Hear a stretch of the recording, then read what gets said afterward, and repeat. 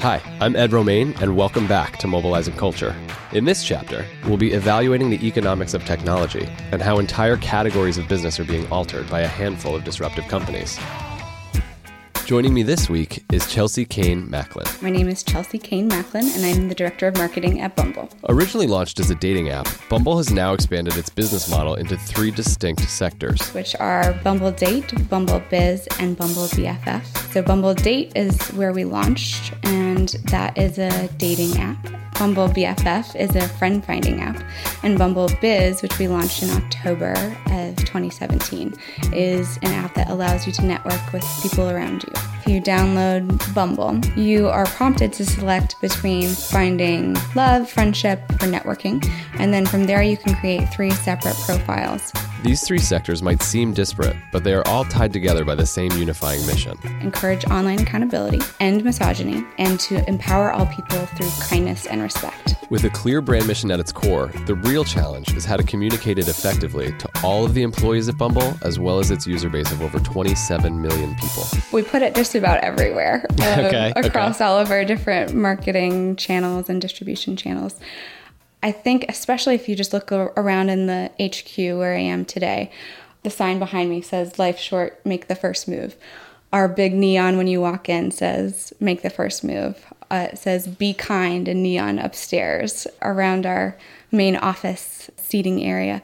So we surround ourselves with the mission here, but also everywhere we distribute our marketing materials. So whether that's through our ambassadors or our queen bees who are local city leaders, the materials that they use personally and also within their marketing tactics are all very mission centered. Even on our laptops, we have stickers that make sure that you, whenever you're making a marketing decision, you can check the boxes like, is this truly feminist, in the sense that it's feminist in a way that it's a vehicle for inclusion, not alienation? Is this going to help us grow and help our users grow? Does this add value to their lives? So I'm curious to know what it's like to work with so many inspiring women in the tech field, and specifically, what's it like working for someone like Whitney Wolfe Herd? Oh, it's a dream come true, honestly. So our team is about 85% women. Whitney is one of the most inspiring and gracious and generous people I've ever worked with, and it's such an honor to be able to work with her on a daily basis. Our executive team is all female. A lot of our partners are female, and I think it creates a more collaborative workspace in general when women are in leadership positions. To me, because it is so married to our mission and ethos, it creates an incredibly inspiring workplace. Do you think adoption to Bumble was impacted in either positively or negatively as a result of you having a very specific mission that was really female-led and sort of empowerment-driven? Yeah, I absolutely think that it has positively impacted not only our user base and our community, but where we see ourselves going and developing as a team and as a company as well. I think one of our first taglines ever was "something better." And I always go back to that because it's A, relevant across all three verticals, and B, it's really what we're hoping to provide. And if our mission is to end misogyny, encourage online accountability, and empower the world, yes, it does attract less people, but at the same time, we're providing value that's sustainable. So we're providing value that people will want and need for their entire lives, not just for something momentary. And especially when it relates to ending misogyny, which is initially why this Bumble in general was founded by Whitney Wolfe Herd, you really cannot sell anything other than empowerment and kindness and respect. And that goes back to our checklist. So if it's not checking the boxes, then it's not something that we should be doing or that we want to do or how we want to be positioned generally. Bumble is clearly a trendsetter rather than a trend follower. Its empowering mission statement is practically cemented into everything the company does. And not surprisingly, Chelsea is constantly thinking about new creative ways to reach her target audience. What does disruption mean to you as a marketer? That's a really good question. I think the acronym I always use with the team is GMIS. G being global. Is it globally relevant, but localized and relevant to the community that we're hoping to reach? Is it measurable? Can we make sure that it actually works? And if so, can we replicate it? Is it integrated? So does it leverage multiple marketing channels and strategies? Not all of them, but depending on what we're trying to achieve. Do we work across influencers? Do we work with press and our ambassadors? Do we look to performance marketing to achieve that goal? And lastly, is it sustainable? So we have to be able to add value to our users' experiences online and offline in order for us to be a sustainable marketing machine. I think disruption is a combination of all of those things. And especially as marketing and brands evolve, I think the trend that we're seeing is that you have to be authentic when you're speaking to your customers or potential customers, and you have to actually provide something to them outside of the product or service that will help enrich their lives. And I think that's where disruption is heading, and that's where Bumble's mission has always aligned with. And so continuing to innovate within that structure is what you guys can expect from Bumble now and in the future. Do you think that you've impacted dating culture? Absolutely. And in what way? I think there's a lot to be said for the first dating app that has a mission and has a mission to end misogyny, which is so rampant in dating, and encourage online accountability and empower all people. I know I keep coming back to our mission, but it is the bread and butter of why we're different. I think that is the main reason. So one of the things we noticed to that end was that on Bumble specifically, in a heterosexual match, the woman is the one that has to make the first move. Can you tell us a little bit about the decision to have that be a part of the online app experience? Women generally are less likely to speak up when they're uncomfortable. We know that they're less likely to ask for promotions or ask for raises. And that's true in most facets of life, and especially in love, friendship, and professional relationships. So when women are in the driver's seat, we see less aggression. We see less unsolicited either messages or photos. It has changed the culture, and I think it will continue to, because we're holding people to higher standards. And we're asking them to allow women who are traditionally not in the driver's seat to be in the driver's seat in relationships. If you're using Bumble as a woman, the whole frame, the whole way that it's set up is that you're given the power. I think that's like one of the first screens when you start up the account is it says we give women control. So you feel that from the moment you create your account, because you do feel like you have control over the situation. Because when you're in a bar and you're approached by someone, not only do you not feel like you're in control of the situation always, sometimes if you're approached and it's kind of unwarranted, but people can get a little aggressive, or there's a sense of entitlement that sometimes, unfortunately, there's this culture that guys have where if they offer to buy you a drink, the expectation is that you not only have to accept it, but then you have to talk to them, and then their expectation is sometimes that you have to then go out with them. And so with Bumble, it's free from that, because all of the guys who are on that app looking to meet women are also buying into this idea that women should get an equal say in who they do and don't want to talk to. By them signing up for the app, they've agreed to say, I will hand over the power to the woman to let her sort of navigate or maneuver how things go. And those are the kind of people that I would want to meet anyways, are people who would be willing to make that switch and to sort of play in that arena. What are some of the things you're most proud of that you've worked on that you think speak to sort of the disruptive nature of the Bumble community? Well, we've recently launched a series of Bumble Hives, which are basically a place for our users and potential users to meet people that they otherwise wouldn't outside of the app in a safe place where they can also learn something. So, for example, our LA Hive, which is off of Melrose Place and live through the end of March, is a kind of collaborative co-working space, but we also have programming that helps define healthy relationships.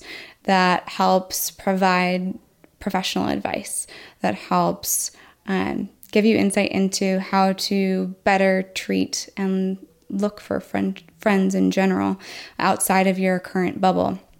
We also have things like flower crown making classes and different interactive that people can come together, whether it's friends meeting for the first time or their first date or their first coffee networking session.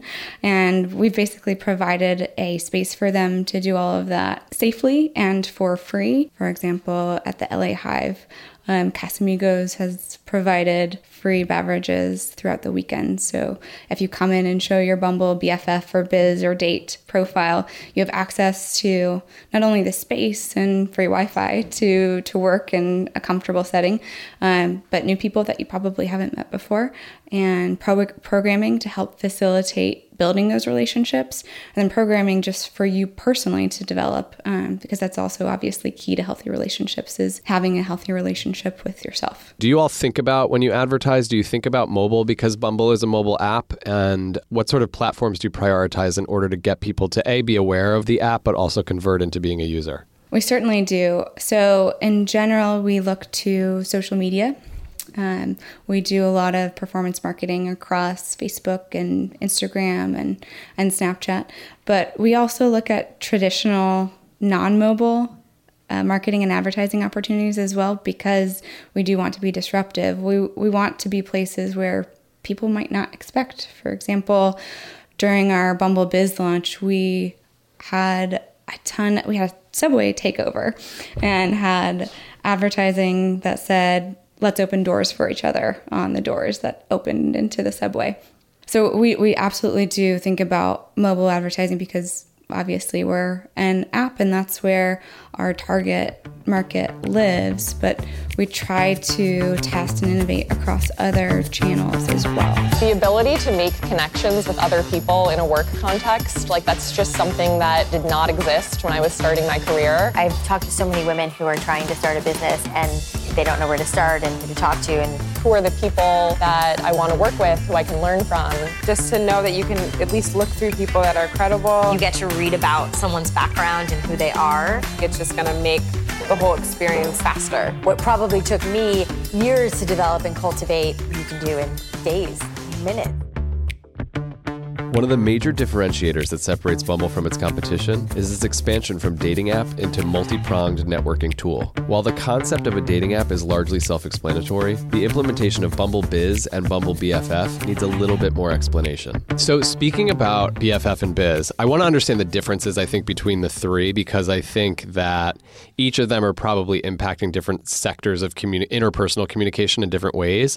As it relates to Biz specifically, are you targeting female entrepreneurs only, or is it a more inclusive environment to include male, or does it not matter? Well, traditionally our marketing and advertising has been women focused. Because Bumble Biz is so new, and of course the fact that we are an inclusive community, it has been targeted to all genders in general. And because we launched so recently, we're also still testing and discovering as Bumble Biz and adoption grows. What sort of early indicators of behavior are you seeing? Are people using it as a way to connect with other entrepreneurs? Are they looking at it as a way to seek employment? Are they looking for mentorship from people that might have more experience in certain verticals of business? What's the sort of consumer journey on Biz? A very early trend from this point, knowing that we launched in October, is that it seems that most of the connections that are happening on Bumble Biz are location-centric, of course, because it is a location-based app. So people looking to build their local network, whether that's through mentorship or just pure networking. It isn't set up to be a job-finding application at this point. It's very much for building relationships with your local community, and especially due to the fact that the way that you connect with people via Bumble Biz is based on the location parameters that you set as a user. My name is Marina Zaria. I'm a creative strategist at the Foundry in New York. I think I was one of the earlier adopters of Bumble Biz. I was on it when there were just 100 people on it. I have never used any dating apps before. Bumble Biz was my first because I've been in a long-term relationship and I kind of avoided the whole dating app scene. And so I was really curious about Bumble Biz for that reason. I was really curious about the usability of it. And I've always wanted to use a dating-like app, except not for dating. And actually, I've made a bunch of cool connections because I've been curious about what people do. I met a guy on here who's a chief behavioral officer, which is a title I've never heard of before. And so I reached out and I was like, what does that entail? That was really cool. I'm actually meeting him for coffee really soon.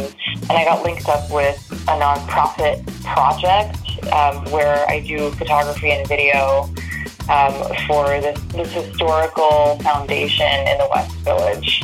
I had absolutely zero goals and zero expectations. In fact, I think I might have been curious because I saw an MTA ad and these train ads caught my eye and I was like, Bumble Biz, for people to connect and to talk to each other and to, create professional connections. Shifting gears slightly to BFF, is it a new mechanism to find new friends or maybe friends that you might not otherwise be introduced to because particularly in urban social circles, and I'm being super general, people tend to either, socialize with folks that they're working with or people they might already know inside the market. Is the idea behind BFF to help people have a broader horizon as it relates to socialization? Absolutely. So in terms of the types of users that we find on Bumble BFF, and what it's been most helpful for is creating new groups of friendships through transient time. So when you move to a new city, or especially for women, if you have your first child and are looking for other mothers to gain insight and advice from and just share the same sort of life journey with at that phase in life, it is incredibly helpful for those that are not only looking to expand beyond their own social circles, but for those that are going through life changes where you need a community and support. I love that. And are people on BFF posting content to sort of share, as an example, the mother example you used, are they able to share best practices with each other or message one another to talk about maybe some challenges they're having in their personal lives? Yeah, one of my favorite results of Bumble BFF are these organic Bumble BFF city level groups. So there is an Austin Bumble BFF group where people that have met via Bumble BFF have started to create a digital community, and you can see the activity is completely organic and they're asking for advice in terms of where to get their hair done, or should we all meet up and go to X for brunch. It's really fun to see that, the purpose of Bumble BFF is really turning into communities. Yeah. So as one of the marketing leads, do you have, I wouldn't say concerns, but do you think it's challenging to delineate the three to make sure there's a unique value proposition against each? How do you sort of delineate your efforts so that if I'm Rachel X from San Francisco, I understand the difference with what each provides at the onset? And how much interconnectivity is there? If I'm on the dating app, am I learning about Bumble BFF as well? Absolutely. So actually, as a new user, if you download Bumble, you are prompted to you're prompted to select between finding love, friendship, or either for networking. And then from there, you can create 3 separate profiles. And in terms of the way we think about target markets, because I think that's what you're asking, there's obviously some overlap across the 3, but because the USP is so separate for each, so obviously for dating mode, we're reaching people that are single or looking for potential dates. For BFF, we're typically reaching women and men that are moving to new cities or that are mothers or fathers. And for Bumble Biz specifically, we're still testing, but especially knowing that you need a professional community and professional support when you graduate college, when you graduate graduate school, when you transition between jobs or interests. There are very distinct and separate groups that have those interests, and we try to communicate with each of them separately, but under the cohesive umbrella of our mission and goals.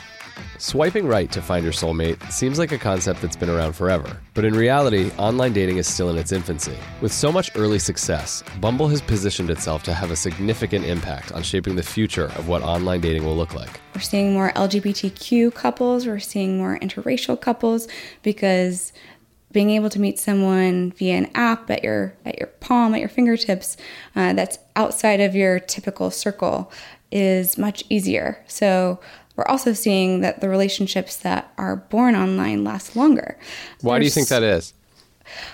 I think, gosh, that's a really good question. I would have to totally speculate on it, and it's not founded on any research. It could be because you're actually establishing a bunch of synergies prior to your first encounter, right? Right. I guess that's probably the most obvious.